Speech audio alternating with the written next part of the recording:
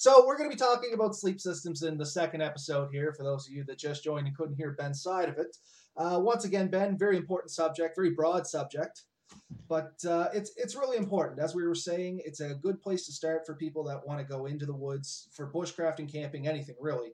As long as you have a good night's sleep, generally the rest of the experience is pretty pleasant. For sure, for sure. I can honestly say some of my trips where I didn't get a good night's sleep, that is the thing I remember the most about that.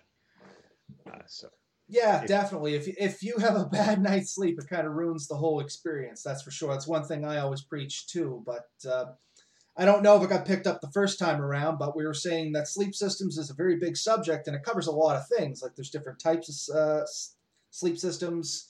There's different configurations of sleep systems. Ben's got some pictures there that hopefully we can take a quick look at for those of you that are watching us on video. And yeah, so why don't you start us off, Ben? What's your preferred method of sleep system, and why do you choose that system, I guess? My present favorite is definitely my hammock system, and I have a sleeping bag that I don't normally zip up, so I use like a top quilt. It has a foot box built into it and an underquilt, so that's my present system. Why do I like it? I've tried more traditional like lean-to style, and I got really tired of having like things sticking me in the back and just general uncomfortableness in trying to get a nice smooth flat surface that wasn't uncomfortable. And this is lightweight and easy for me to take, and I can get the same sleep almost anywhere. It's pretty good everywhere, whereas in anything else it's very terrain driven for me. And I believe you're using a similar system. You also enjoy the hammock, at least in the summer, you said on the last episode. Yeah, much like yourself, I started out sleeping on the ground. I mean, that's how we all start out more or less, I think. And I definitely upgraded to the hammock system as well. More for me, much like yourself, the ground being uneven and stuff like that, I just find I get a better night's sleep. Not only that, you get that nice rocking motion too. You know what I mean? Gives you a little more freedom. I mean, we all were kids in cribs and we always loved to rock, and it kind of translates over when you're an adult as well. But there are some complications with a hammock system, would you not say, Ben? There definitely is, and there's a few unexpected things that I found, and I've done a lot of research, and others have found. And that's like having to get up multiple times in a night is a very common thing with a hammock that a lot of people would never think. I don't know, have you experienced that yourself? I wake up more often in a hammock. Generally, when I fall asleep, I'm out unless something actually picks me up. The first couple times in a hammock, there was some wind, and I didn't make the allowance for something to be under me. So I had some rude awakenings there, as anybody that's ever tried a hammock system and may not have been successful with it can attune to. You get some breeze under your backside, and you can get quite cold even in the summer with them because you are suspended and there's air moving around you all together. So they call it the cold butt syndrome. Yeah, I was trying to remember the technical term for it, and I thought that was it, but I also thought there might have been a more elegant term as well. Apparently not. No, I've been a member of hammock forums for years. I'm not as active as I was a few years ago, but that was the common term for it. It was the cold butt syndrome, and it's brought up quite a lot. And the other one is the frequent need to go to the washroom. I find it does affect me, and occasionally, especially with the long trip, I'm a slightly more prone to muscle cramps in the hammock than I was outside. But I've learned with proper hydration, those are alleviated. So, and much like yourself, I found some real problem with leg cramping the first couple times too. I never thought about it being related to dehydration. I just thought it was from being in the hoop. So, good point right off the hop. Yeah, that's been my experience. And like you said, with the hammock system, you do definitely have the convection issue you don't have with ground camping, but the comfort and the consistent lay I find outmatches that anytime, and the options you have for an under insulation are very vast, and almost anyone can come up with at least something to make it work. regardless of your. And that's one of the things I think we'll talk about here. Oh, for sure. And maybe we can kind of almost start there, and then we can work into the other sleep systems. And that makes sense. I mean, I just want to kind of break the ice with what we use, but something that's very specific to basically all sleep systems, if you can agree with me there, Ben, is a big thing you have to think about, regardless of how you're going to sleep, is thermal protection. Not only from below and around, but also from above, like just thermal protection as a whole around you. So when I say underneath, I mean you have to have something under you. We talked about the cold butt syndrome there very quickly. You have to have something around you, being a sleeping bag or something like that. And it's a good idea to have something over you if you can, like a tarp or some sort of shelter, to hopefully trap a little bit of residual heat. Yes. So what's your thoughts, Ben?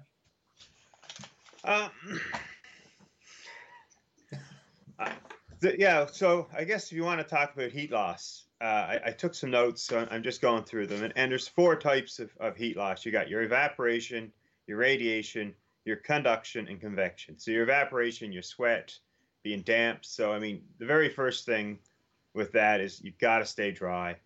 And I guess a good place to touch on here is even like what you wear. If you wear the same clothes at night that you've been wearing all day, trudging through the woods, working, getting firewood for the firewood, building any structure, anything that you needed to build, your clothes are going to be damp. And when you stop to rest and you start to cool down, that evaporation, that's going to suck the heat right out of you. So, I mean, I recommend you at least change out of your clothes, either into another set of clothes, or if you tend to sleep in like less clothes, then that's cool too. But at least make sure you're getting into a dry environment when you go to sleep and you're getting anything damp off of you. Radiation, I mean, the only thing I can really think of that we use to combat that is like an emergency blanket. You may have some thoughts on that. So on radiation, like I love your bit on evaporation there. You know the old saying, you sweat, you die. Lots of people have said it. It's quite a famous saying now, but it's very true. And for anybody that's listening, we're not just talking out our butts here. Ben has experience with ground search and rescue, and I imagine that's one of the things they tell you as you're going out as a member of search and rescue is wear layers, because if you sweat, you're going to get cold if you're in the winter, or even in the summer if it gets to be a cool night. Yeah, and it pays into a lot of your stuff. Like layers, you can just take the extra layers out and keep yourself cool. You don't want to be hot. You never want to be hot in the woods. You don't want to be cold in the woods. You want to be comfortable. And once you get out of that comfort range, you end up with the 2 potential areas. One, sweating, and that's great when you're hot and you're in a cold environment. You're like, oh, it's great. But then later on, because you can't keep that up forever, it'll rob your heat, and it's going to take so much more to dry that clothing out and get yourself back to a comfortable zone. Yeah. No, for sure. I completely agree with you. And as you were saying with radiation there, Sori, I guess that's kind of, for me, where your sleeping blanket would come in. You're trapping that radiant heat that you give off yourself to reflect back in you. You and I had this discussion just on our own, not off the podcast. The big secret is insulation. You got to trap that layer of air so that you don't lose it elsewhere. Yeah. And I mean, we have a lot of options for that. I mean, you got your standard blankets like we all have at home, I'm sure, in our beds. You can get more expensive, like down blankets are probably the most expensive, lightweight, compressible material you're going to find. I don't know if there's anything better than down for that. And then you got your synthetics. I mean, your down has the problem of being, if it gets wet, it loses all insulation. Like, it's virtually useless. Synthetic sleeping bags are still retain some of their heat value. I don't remember the exact amount. And I know wool blankets hold 80% of their heat wet. Yeah, I myself, if I go out in any kind of cooler weather, I tend to try and carry a wool blanket with me. For anybody that's looking for those, I picked mine up from the flea market. I think it was $10. It was an old National Defense or D&D surplus. I mean, it was in good shape. One end got a little scorched, but I mean, we're talking literally a couple inches. Somebody must have got a little too close to their camp stove. But it was $10, and I mean, I'm using it on my bed now through the winter. Like, I'm not out in the woods, so I throw it on simply for the reason that it's not a very thick blanket, but it holds a ton of heat. Yeah, I'm just really discovering the advantage of it. I bought one about a year and a half ago for winter camping. Never got out last winter like I hoped to. I found it very wet and miserable the few weekends I had available. I was hoping to get my daughter out. I did get out this year with it, and that's one thing we took is the wolf blankets I had, and I actually put snaps. I was telling you the other night about it. I put snaps along the bottom and one side, and I can snap it up a bit like a sleeping bag. And it was part of a layered system that we used camping in the winter, and it worked good. It wasn't the whole system by any means. We slept in minus 18-degree weather in a hammock, and I definitely made sure we had plenty of options. And we had, I think, between the underquilt, 3 sleeping bags, and that wool blanket on each of us. I think I have a picture I can throw up there, Ben, for those that are watching the live feed here, so you can maybe talk about this a little bit if you can see it there. Yeah, you can see our sleep system in the background there, and that's my oldest daughter. And we got my underquilt hanging underneath it. I got a 10 by 13 tarp I bought from One Tigress, that the brand matters that much, hung over the hammock. And I got 3 sleeping bags in there. That's my daughter's system, and it had one piece out of the 3-piece military sleeping bag a friend of mine loaned me, and a couple of summer sleeping bags. I think one was rated for 40 and the other was rated for 20 Fahrenheit. And it worked good. She was plenty warm. The only other thing we did was foot warmers. You can get an oversized one. I cracked a couple of those open and threw in with her. And I'm still not sure if that was a smart idea, but we survived and we enjoyed it. So actually, that's a great question to ask people. What are their thoughts on putting, I guess, heating type devices in your sleep systems with you? For anybody that's listening there, feel free to comment up. I myself, I really don't know what to think of it either, to be honest with you, Ben. I mean, it sounds like a good idea in principle to me. Yeah, my only concern was, and I don't know exactly the whole chemical reaction that happens in one of those heat pads, but I was kind of worried that it was pushing some moisture out. Now, it was warm when I put it in, and it was still warm when I took it out. And we both tried it, and it worked fine. I ended up kicking one layer of insulation off over the night. But it was a bulky system, not something that I would want to track in 4 or 5 miles in the woods. Honestly, it would have been hard. But it got my daughter out, got her to have that opportunity to do a winter camp. She loves camping, and she said she'd do it again. So, I mean, I was pretty pleased with how it came out. And that's a good point to make on hammock system there. You said a very bulky system in the winter, or it can be a very bulky system if you do it up to be comfortable. So that's something to keep in mind for people that are wondering. Just a quick shout out to Ed Fitzgerald there. He said try knitted wool blankets as a liner, and his wife happens to make them. So if anybody's actually looking to get something like that, I might as well plug Ed a little bit. He's on here listening to us. So feel free to get in contact with him. But yeah, so that's a little bit of hammocks. I guess we're kind of half focusing on that. What's your thoughts on other types of sleep systems there, Ben? Like, I know we said we both started off with ground systems, which in the winter, if I go out and I know it's going to be really, really cold, I actually do kind of convert back to a ground system, more in a super shelter kind of style, if you know what I mean there. And anybody else that's wondering what that is, it's a very low lean-to style type of shelter where you take some generally clear plastic and drape over the front of it, and you have a very long, low fire in front of that, and it basically acts like a big oven. If you Google super shelters or YouTube super shelters, there's tons of information on them and examples of them, and it's actually a really good system, but the key elements there are still, you got to get something under. You can't just throw this thing down in the snow and crawl in and expect to be good, because as that heat comes in, things are going to get wet, and you're laying in the snow, and that's going to be pulling heat out of you through conduction. So you definitely got to get something under you, even with a system like that, and especially with the in the hammock systems, as you were talking about with the underquilts, and that's where some of the bulk can come in when you go to those things. Yeah. Oh, sorry. Go ahead, Ben. Yeah, I mean, like, just mentioning bulk, I grabbed a few of my sleep systems. I mean, that's my underquilt, and I mean, you can see it here. It's a decent size. It takes up about a third of my pack, and it'll compress down a bit, but it's not a down one. Down ones would get much smaller, but I mean, that's close to, say, a size of a basketball. Yeah, so you were just pulling the compression straps in there, and it came down small, but that's still a fairly like substantial item to throw in your backpack with you as well, right? You're going to have to strap to the outside or eat up some significant room inside your pack. Yeah, and I guess something we can throw out here and discuss as we get into more types and stuff. When you go to make a trip, before you leave, you kind of need to know what type of system you're hoping to use, and you're gonna base that off of how you're getting out there, where you're going, how long you're going for.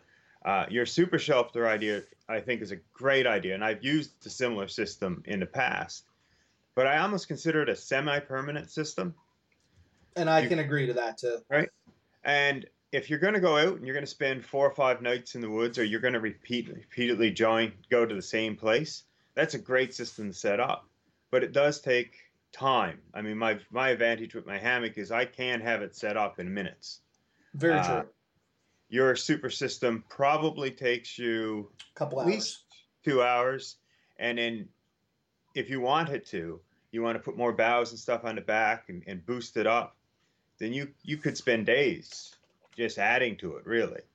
Oh, for sure. I mean, like I said, when I used it, we were doing a small group camping trip for a couple days, like you said. So I had the luxury of having other people there to help me, as well as it took a couple hours, just as you said, right? So, yeah, we in search and rescue, we did a wilderness first aid course, and part of that course was you had to build a shelter to protect the victim, the person, the injured person, for the night. And it does take that's not a super shelter, it's a lean-to, and it's a great system to protect people, especially if you don't have a lot of other gear. And again, same thing, you have a fire, but it takes a good time. I think we're paused. Are we paused? It takes a good bit of time. I glitched on my side. Yeah, I heard a little bit of a glitch there. For some reason, it said I had a poor connection, but it all seems to be hammering out here. Anyway, keep going. It seems like it's still working. It just kind of changed your window size for some reason. Now it's back. Yeah, so as I was saying, it took a good while to build this system. It takes a while to gather up the firewood, and you're warm when you're creating the work, and then you get everything built. And you're in there, and you gotta maintain a fire. Like even a good long fire system, you can't not touch it throughout the night. Usually, you're usually putting a few things on, maybe moving a bit every 2-3 hours. That'd be about right for what you do? Yeah, for sure. Like with the long fire system, as you said, let me back up a little bit. The super shelter system works extremely well if there's more than one person. If there's two of you staying in it, generally one person grabs about 4 hours sleep, somebody tends to fire, and then you switch out, right? You might be lucky, you'll get 2 waves of that if it's pretty low activity kind of camping. But otherwise, if that fire goes down, you're literally just sitting in a giant ice cube tray. Yeah. So.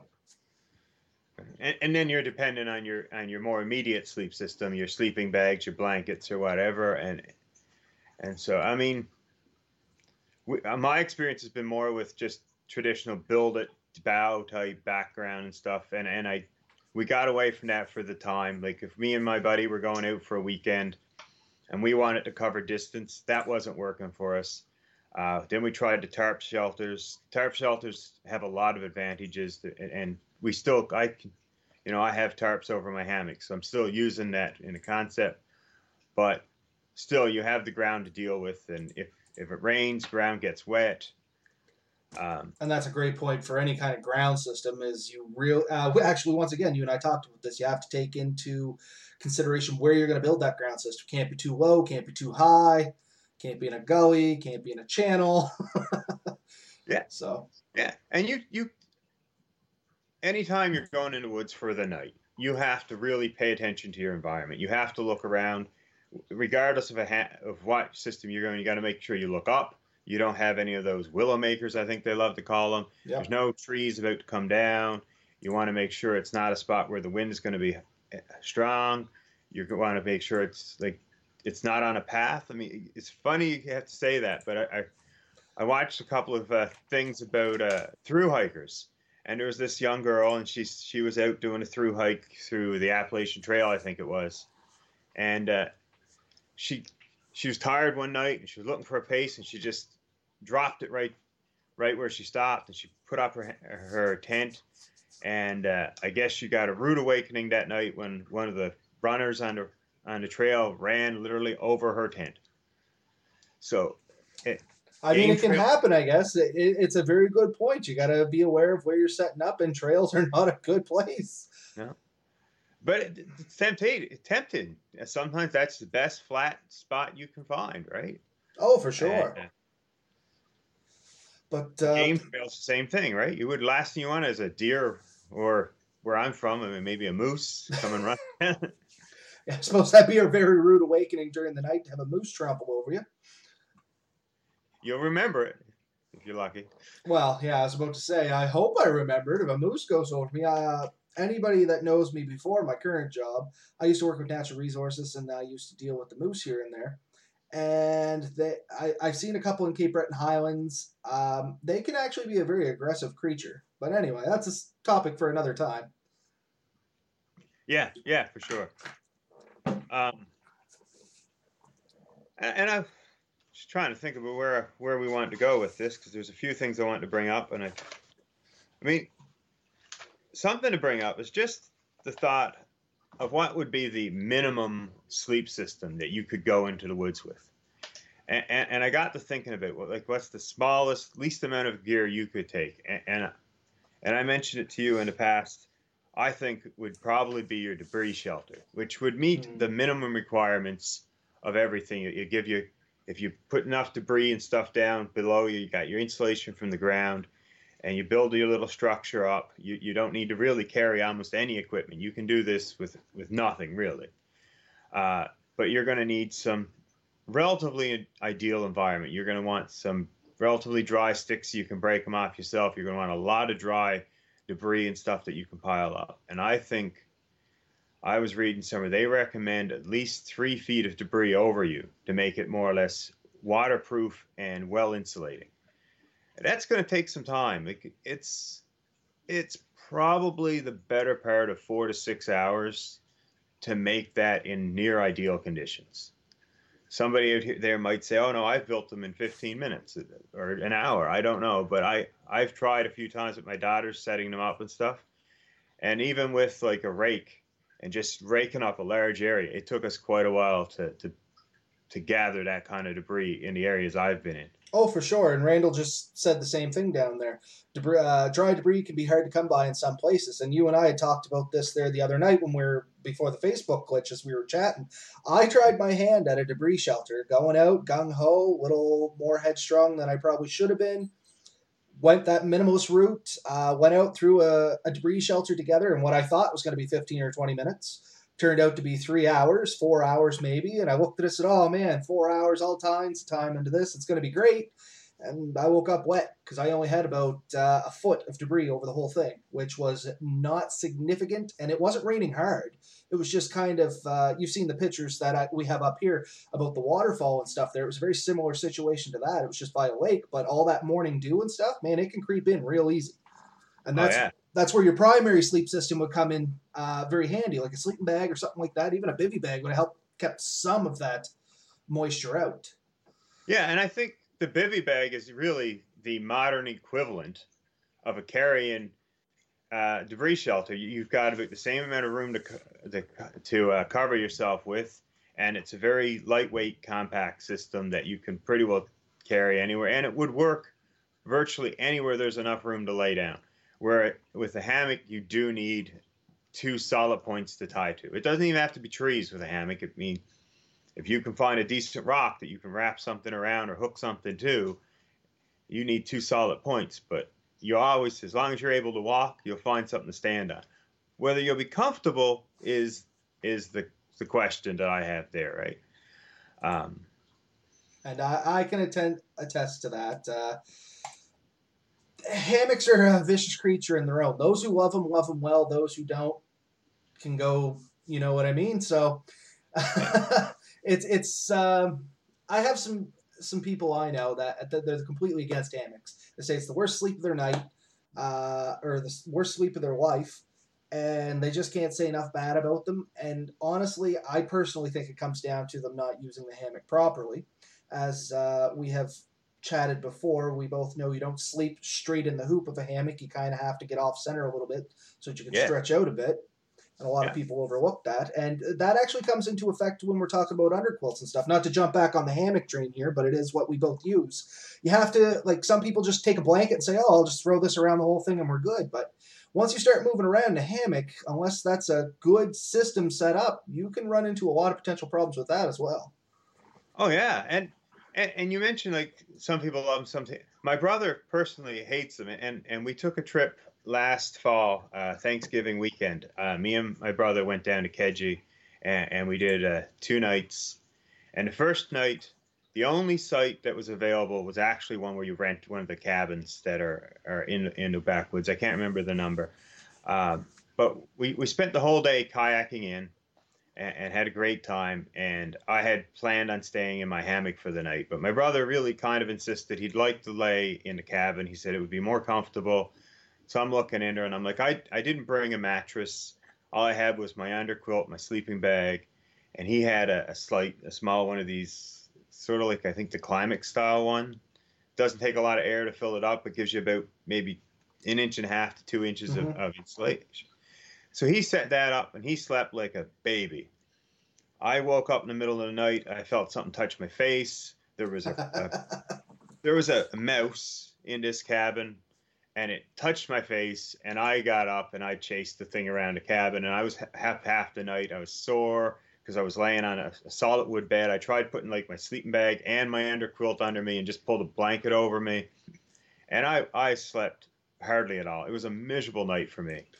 And the next night, we got there, and I set up the hammock, so my brother slept in the hammock. Now, my brother has a broken collarbone from years ago that never healed right, and he's lost the socket. And the shoulder squeeze inside of a hammock makes it uncomfortable for him. He was unable to sleep that night. He could not get comfortable, regardless of how he laid and what he did. And he said that was the worst night of his life. And I mean, I think we both had the worst night of our lives that camping trip in one way, because neither of us slept for one night. But I slept like a baby. It rained, and I was looking out, and it was nice and comfortable and dry in my hammock. And my brother was out there sitting at the fire, as miserable as can be in the rain. He wasn't happy in his hammock. So, a good point to bring up for anybody that's never slept in a hammock, you were talking about the shoulder squeeze. Picture sleeping in a hug, and that's the best way to explain it. It's not like sleeping on the ground where you're out and you're free to flip and flop. This thing literally kind of cocoons you, so you have to be very very comfortable sleeping on your back. Because I assume, have you ever tried to do the old rollover by accident and try to sleep on your side and almost dislocate your spine? I sleep quite well in mine on my side. Oh, okay. I've perfected the side sleep. Now, I love at home in my own mattress. I sleep mostly on my front. You cannot. No, I'm thinking that put a lot of pressure on your back. Comfortably in a hammock on your front. It doesn't happen. But you can, if you get your technique down, you can sleep on your side. And I find I can do that for maybe an hour, hour and a half to 2 hours. And I have to roll to the other side just to even it out some. And that's fair. Another good point you brought up, and we were talking about this, and I know it's one of the points you want to touch on too, so I was trying to leave it in my head, was the creepy crawlies. Yes. So that's an important thing to talk about in sleep systems of any kind. So Ben mentioned a mouse running across his face. In the debris shelter, I left out the part where it felt like I was inside literally some sort of bug nest, because when you debris stuff up, it gets very, very compacted with everything that was in that debris, including the creepy crawlies like bugs and snakes and salamanders and anything that would be in that stuff. So spiders, basically anything. So it was one of the points you wanted to touch on. What was it you were looking to say on that specifically, Ben? So, and this is getting into the expanding of the sleep system. To me, the sleep system has to protect you from everything so you can get a good night's sleep. And with my hammock, I have the screen. Most tents, you'd have a screen of some type. If you're going to a natural shelter or even just a tarp shelter, you lose that. So you're still open to critters, be they insect or small rodents. And that's there's a risk to that of, if nothing else, just waking up with an unsettling creature touching your face. But at worst, potentially them damaging your equipment, or I think a much lower risk is they could injure you. Um, as a small kid, I crawled in under a set of steps one time, and I got bit by some insect. We don't know what it was, and it swelled my arm way up. If you have the potential to have an allergic reaction to an insect, and for me, unfortunately, it hasn't happened since. But if Graham's watch, I know he's had problems with like Lyme disease in his world, so ticks, things like that. I mean, these are real risks. Mosquitoes kill more people around the world than any other animal. I think, it's a major killer. It's not a huge problem here, but keeping those insects, that stuff off you is fairly important. So a sleep system that provides you that. Bivvies, a lot of bivvies, I think, have some kind of face protection. Mine doesn't. It's old, once again, military surplus. But yes, I have seen the ones that have like the screen you just pull over your face and it keeps stuff from coming in with you, which would be greatly appreciated. And that's like a later part of your system, and it all depends on time of year. And in winter, a screen isn't all that important. Although I think I mentioned to you one time in the past, and I've said this to other people, I find that the screen does retain some heat in your sleep system. And I agree. Right? So there is that, right? But a lot of people, the Graham weenies, these guys are awesome, by the way. If you're into ultralight camping, there's a lot of great ultralight camping books out there. I have a few of them. I've read them. And these guys will talk about ways to save weight. And they will cut the screens off of things because it's not that important. They will cut tabs off of things. Anything to save a gram. To me, the screen's worth it. I've watched one guy, though, that he had a system set up, and it's fairly famous in the hammocking world, where it's like a half screen. It only goes over your head down to about where your sleeping bag joins. So it's just a tiny little screen that it ties to a rope and just keeps off your face, like a tiny tent that just goes over your face to protect you. But it makes a difference. It keeps you safe where you need to be safe. They're not going to come through your sleeping bag. They're not going to bite you necessarily underneath a hammock or whatever. I guess if it's a one-layer hammock and you got nothing underneath you, they could bite through, like they can bite through jeans. Yeah, I mean, that's the other thing. I mean, I had listed here what I think the requirements of a sleep system is, and something to regulate your temperature, keep you warm, keep you dry, safe from wildlife and weather, and comfortable. And I mean, that was the big thing for me and you to get off the ground was comfort. It added to our comfort, right? And that's the main things. I mean, as long as you're dry, safe, and warm. And funny enough, that's what a sleep system means to me. It keeps you dry, safe, and warm. You had a much better list than I did, Ben. I got to tip my hat to you there. That was a way better list to broke it down. Can you read that off one more time? I'm kind of making jot notes on that too. Sleep system basic requirements. Regulate temperature, basically keep you warm. Yep. Not hot, not cold. That was item one. Second was dry. Again, if you're wet, you're miserable. And if you're wet and cold, you're in danger. For sure. I completely agree with that. And then safe. Wildlife, insects, weather, I mean, rain, you name it. And that goes right back to the Widowmaker. If you're camped under a dead tree with dead branches hanging out, your sleep system isn't a safe sleep system if that's where you're to, because there's something can come down over you unless you've made it safe by putting a very strong roof over your head. But that's work which usually you can just set up elsewhere. And the last thing was comfort, right? And that's where you come to your different systems. And I mean, I think we've covered types pretty good, but we haven't really covered under insulation as much. Like we've gone to the above, but so underneath you do have your raised wood beds, you have your foam mats. In the hammocks, we have our under quilts, and anyone who's just done car camping has the old air mattress that you blow up with 6 inches of insulation. And those are awesome. for comfort. They're great for comfort. I don't find them that good for insulation. I don't know if you've ever had this. Back when Melissa and I first started camping, as the weather got colder, we'd blow them up and we put them down, and we literally just have like a thin blanket under that, and we throw our sleeping bags over us. Yeah. And we always woke up kind of chilled because there's really not a whole lot of thermal protection to a air mattress. They're great in the summer. 100% agree. They're great in the summer, but they don't offer a lot of under thermal protection. They add a ton of under comfort. Yeah. But not so great with the thermal protection.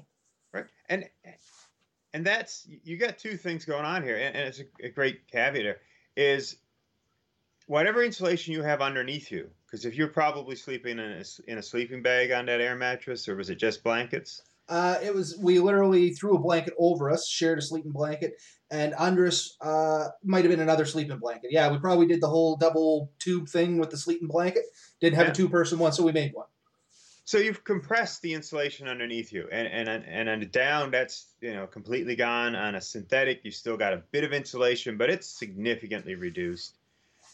Anytime you've compressed your insulation, you don't have your loft, you've lost your heat, and that's where like closed cell foam and those self-inflating air mattresses, they have a bit better insulation because they're a foam that just accepts air and it inflates out.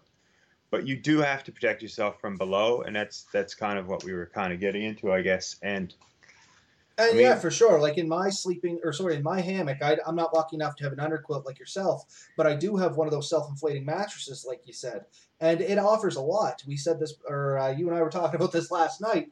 Yeah. One of those, and then the Mylar, literally, it's for the windshield of a car. So I call it the Mylar pad. But if you throw one of those down, man, yeah, exact thing. For those that can't see, he has one there. But it's literally just goes in the front of your car, reflects the heat out. Well, the same principle works for when it's under you. It reflects your own heat back, and it keeps the cold air from coming into you. So it's a very important part of a sleep system is, once again, to get that thermal layering under you. Because everybody always assumes that the coldest part's going to be around them. Yeah, I love it all the time when we go to medical calls or something like that, and there's like somebody laying in the snow, and they're waiting for somebody to come, and you throw a blanket over them. Like, a lot of times, you're not really helping that person. Getting them out of the snow is the better way to go, and getting that conduction loss out. Yeah. But you really do have to be careful with someone who is laying in the snow. Because once they reach a certain point, there's risks with extreme cold, right? And I don't want to say too much on this because I've done courses on this, and I hate to tell someone the wrong thing. But essentially, if you get someone who's really, really cold and you move them too much, you can shock them to the point where they may not recover. There's potentially like ice crystals that can form in the blood that can go to the heart, and that will stop them dead. Yeah. Sorry. Go ahead, Ben.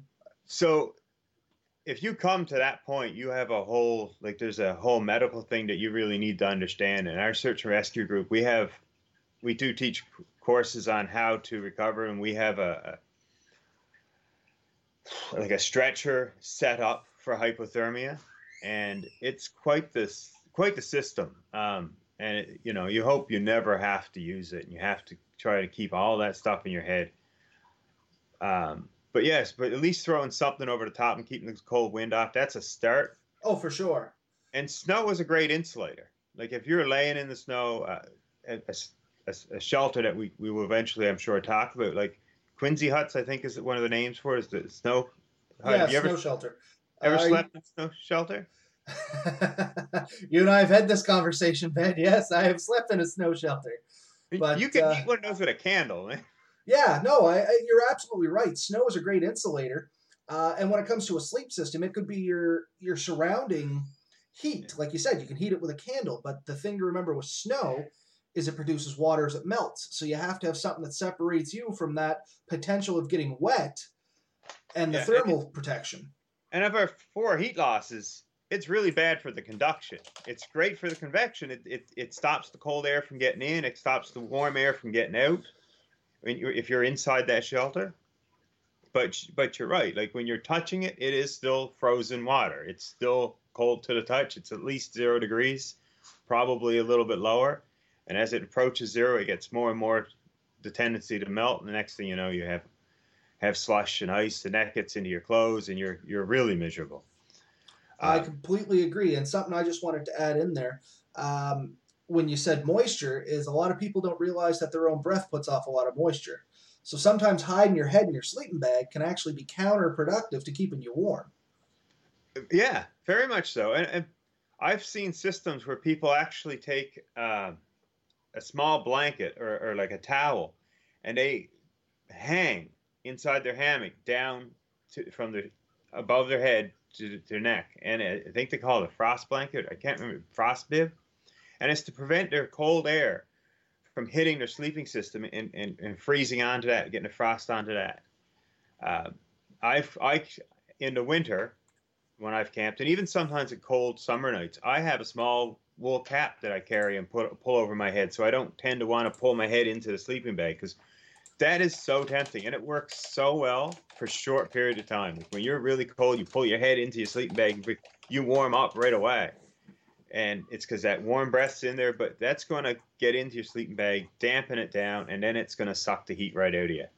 And it's a short-term solution that's really going to hurt you in the long run. And I guess you'd get away with it in the morning if you're just about to get out and you're trying to warm up that last few seconds. But if you're out for 4 or 5 nights and you're in the sleeping bag, that's one of the things, you have to keep everything dry. And a good lead into that is a lot of people that are out for a few days, the one thing they forget to do, air out your sleeping bag. Yes. You shouldn't just leave it in your shelter or your tent or anything like that. You should get that thing out, give it a good flick, and drape it over something to get all that moisture from when you were sleeping in it out. Because if not, your next night's going to be worse, and it's a compounding problem. Yeah, very much so. And I mean, I've read stories. I really wish I had more opportunity to use these down sleeping bags. They sound awesome, but I've read stories where people talked about they had them and they'd been out for 4 or 5 nights in a row. And around the end, it became like it got the down clumped up and it was looked right deflated. And they were looking at them like when it was new, it was this big, puffy, round, awesome looking thing. And then that's what they found out, is that it was getting too damp. It wasn't drying out, and all the down just clumped right up. Yeah, a good way to view this for anybody that's listening, I didn't mean to cut you off, Ben, but anybody that has a cotton pillow, and you know how you get that pillow, and after the first night it's just lovely, then after a few nights that thing kind of flattens down, right? On a nice hot summer day, take that same pillow out and throw it on your paved driveway. That thing will puff right back up. It's amazing how many oils and moisture from your body will go into that pillow and you won't even notice it. And it's really affecting, like, just picture that through your whole sleeping bag. Yeah, and that's a good analogy, and it's definitely something to think about. And if you're out and it's damp weather, it's like mozzie or foggy, and you're out for 2 or 3 days in a row, it's going to be impossible to dry everything well. It's just a factor you're going to have to deal with. But if you got a nice, beautiful, sunny day, it's if you can, take your gear out a little bit and let it dry, or even if you hang it over the back of your pack, hanging out a little bit while you walk, it'll dry a lot more, right, than cramped right into your compression sacks, right? Oh, for sure. Like, I mean, getting any air movement through it at all is great.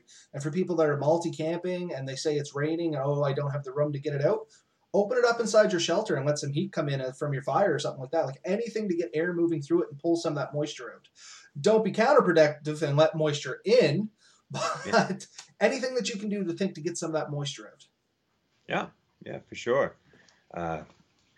Again, I mean, and that seems to be a reoccurring theme here, is that you get too wet, you put yourself at risk, and you know, like I've often said, I mean, I don't mind camping in the winter, and that's the worst thing I find here is we have damp winters in Nova Scotia, and as such, if you're going out and it's cold is one thing, if it's wet, it's another thing. But if it's cold and wet, it's miserable. It can be very miserable. And maybe there's people out there that love cold, wet, and it's great if you want to challenge yourself. It makes Nova Scotian winters probably more challenging than much colder environments. I've slept outside in Newfoundland on much colder nights and felt a lot less risk than you would here. Well, I'm sure you can attend to this, and it's on the same subject. There's a difference between a damp cold and a dry cold. Same as there's a difference between a dry heat and a humid heat. in the summer, it can be 32 degrees, but if the humidity's low, it's not really that bad. But if the humidity's like 98, I basically want to curl up in a closet and hopefully never show my face until it dries up. Same kind of thing, but in reverse for when you're sleeping too. Moisture is going to compound problems that come from cold. Oh yeah, yeah. It's a killer. You said wet and you're dead. If you sweat, you die. Very famous quote. Somebody coined it that was on TV once. Yeah. No, I believe it. I wanted to bring up too, like, system boosters, and this is something I've researched quite a bit and never really found a lot of great ones. But there are a couple of things. Before you go to bed at night, if you can eat a nice, good, high-calorie meal, that will keep you a lot warmer. The whole action of digesting food heats you up. It's your body's working to do that. It creates a lot of heat, and consuming food creates a lot of heat. And the other trick that I seem to hear a lot about is the hot water bottle. And that's, you take your normal water bottle, preferably probably a metal one. You take basically boiling water and pour in it, or heat it up over the stove, and then stick it in a wool sock and throw it in the foot of your bed. Tightly do up that lid. Yeah, you don't want to be wet after it's just going on about for like 15 minutes. But you throw that down in your sleeping bag, or throw it in your sleeping bag a couple of minutes before you crawl in that night, and you get into a warm bed, and that makes a big difference. The other thing that I've read quite a bit is, if you have to go use the washroom in the middle of the night, go. They say holding on to that, and I don't understand this one. I really don't, but they swear it's true. Holding on to your heat, or your moisture inside your body, does take a lot of energy, and it does suck the heat out of you. And it seems counterintuitive to me to have to get out in the cold, deal with that issue, and then crawl back in. But they do insist that it's true, and I do believe it. It's just, it does seem counterintuitive to me. So the idea behind what are your thoughts there? Well, I was about to say, actually, we have touched on this a little bit. And I used to teach that in some of the classes I used to teach. And the thinking behind it is, imagine taking a bottle of water like this, right? Yeah. And hold it next to your body, and you're trying to warm that up at the same time you're trying to keep yourself warm. And that's kind of the idea, except the bottle's inside you and it's your bladder. I mean, I get the idea of not getting... Sorry? But it's already warm. It's already 36 degrees. But it's extra. You're not warm, you just be... But you're keeping it warm, right? It's something extra inside your body that you're expending calories and heat to try and keep warm that you can expend from your body, and you don't have to burn through the same amount of calories, which could mean the difference between you staying warm or in a survival situation. Like, I mean, calories count, right? Oh yeah. But that's the idea behind it, to the best of my knowledge, because much like yourself, it's like, well, it doesn't really matter. It's already inside you. But the idea is, if this bottle was already warm and you were sleeping here with it, once it starts cooling off, you're still cycling heat into that bottle. You're not getting any additional heat from it. You're putting heat into it. But it's a poor analogy, but I mean, it kind of is the same thing. The best thing to do is, like, go to the bathroom before you go to bed. Try to drain your bladder as much as you can, and then you don't even have any fluid inside. You just start initially warming up. As we did say with the hammocks, sometimes that can be a problem because they tend to, the way you lay, sometimes they can push on your bladder a little bit, and you're angled in different ways. You tend to use the washroom a little bit more in hammocks, but the best thing, as you said, is just to expel that before you go to bed. And if you do need to during the night, the idea behind getting out and getting rid of it is just that. You're not keeping it warm, but the counter argument to that is, well, you're getting out of bed. Now you're flash freezing your body if it's very cold, and you got to try and jump back into your sleeping blanket or your sleep system and try and rewarm that back up. So although they do say to get rid of it, you do kind of have to balance that out too, I will admit. But so this is one spot, though, that guys have a definite advantage over girls in a hammock. There is the possibility, and I'm not saying I encourage anyone to do it, and I can see the downsides to it. I know where you're going with this already. You can roll to one side and not get out of your hammock as a guy. Oh, okay. Okay, you didn't go as far as I was going to go. I was going to say, well, the same bottle that I've been using for demonstrations, and I have people say that that's what they do. They keep a bottle literally in their tent or in their hammock. They use the bottle. I'm not really sure how in a hammock without getting wet, But anyway, they use the bottle, seal it back up, and that's their restroom for the night, and then deal with it in the morning. Now, I've heard of that too, and I just don't trust myself with that skill at all. Oh my God, no, not at I'm all. just, I've tried dressing myself in a hammock just to, like take your pants and all that in and try to get in it. And that's hard. Even getting into a sleeping bag, like a traditional sleeping bag, if you haven't got it all done up, or when you crawl in, it didn't center right, and all of a sudden the zipper's not where you want, and you're trying to get it out from under you. It's a lot of work to move around. Like you get in the right spot in a hammock, you kind of stay there. Like you said, it's like a hug. It holds you in the right spot, but it's not really friendly to allowing you to change the positions greatly or to adjust like clothing and stuff. Like there are some struggles in a hammock. And if you have the muscle cramp and you're in that type of situation, which I've had a leg muscle cramp up with trying to move around in a hammock. It's an exciting time.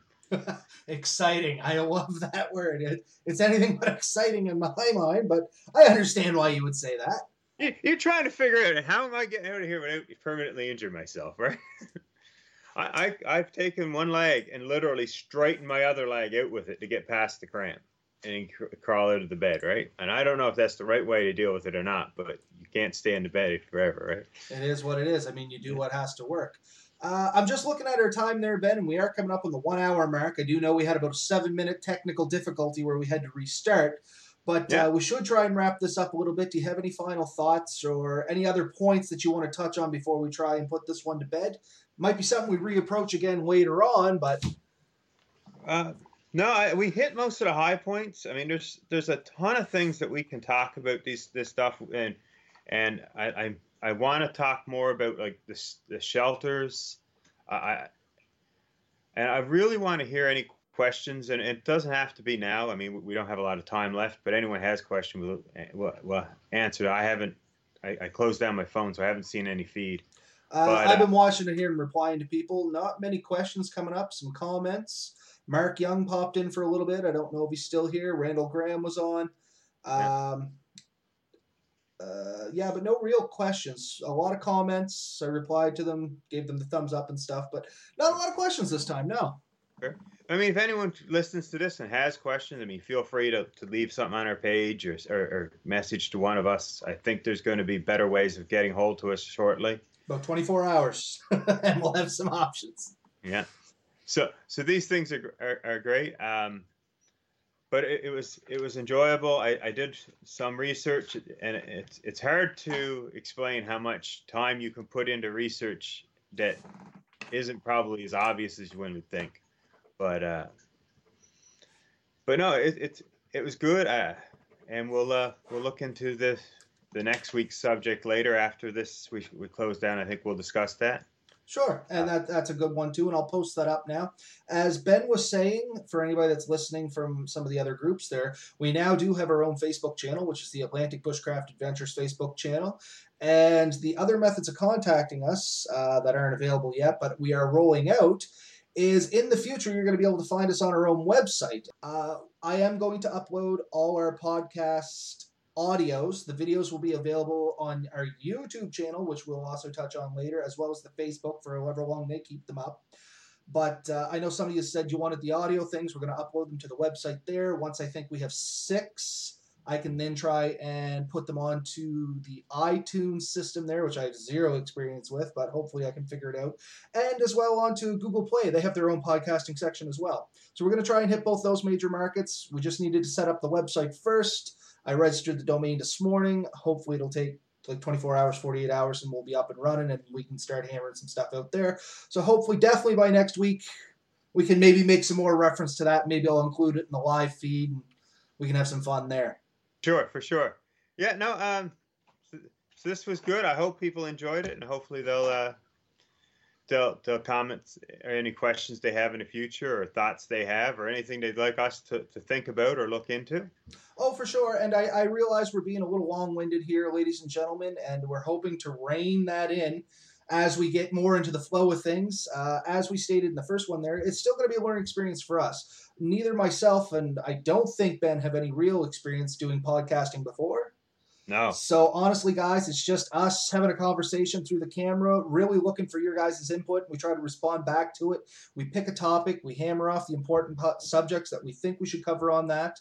Once again, we're really hoping to get some interaction with you guys. Now that the Facebook page is up and the Facebook gremlins are gone, we can start putting some polls up about questions, topics, and things you want to see in the future. What's your thoughts there, Ben? I'm just really impressed with the poll idea. I hadn't thought of that at all. Oh man, I got it covered, buddy. Oh man, if it wasn't for you, we'd be lost. Funny enough, as we were sitting here chatting, one of the things I noticed was we can have polls live. So if we can hit a night with a real interesting topic, we'll definitely have a live poll and have some fun with that too. Eventually, I hope to get in contact with some of our Facebook buddies there, and maybe we can even get into a few giveaways. So a great poll that maybe we could throw out now just to see is, what is everyone's choice of sleep system? Sure, that'll be the next one. That'll be up for the next... As soon as we finish up the video, why don't we leave it up until next week, and we'll touch on it very first thing before we move on to our subject. Yeah, it'd be nice, interesting to see what other people's favorites are, and kind of get a feel of what our viewers like. So we're going to wrap it up here. I covered everything I wanted to. You said you pretty much hit everything you did. I already mentioned the domain. So that's it for me. Is there any final closing remarks for you there, Ben? No, I'm good. All right. So, ladies and gentlemen, thank you for joining us for the second episode. It's always been a pleasure. Hopefully, we'll see you again next week, which is March the 26th? 27th, yeah. Sorry, March the 27th, providing Facebook doesn't creep up and smack us in the face again. And we'll release the subject probably in the next day or two. All right, guys. Have a good night.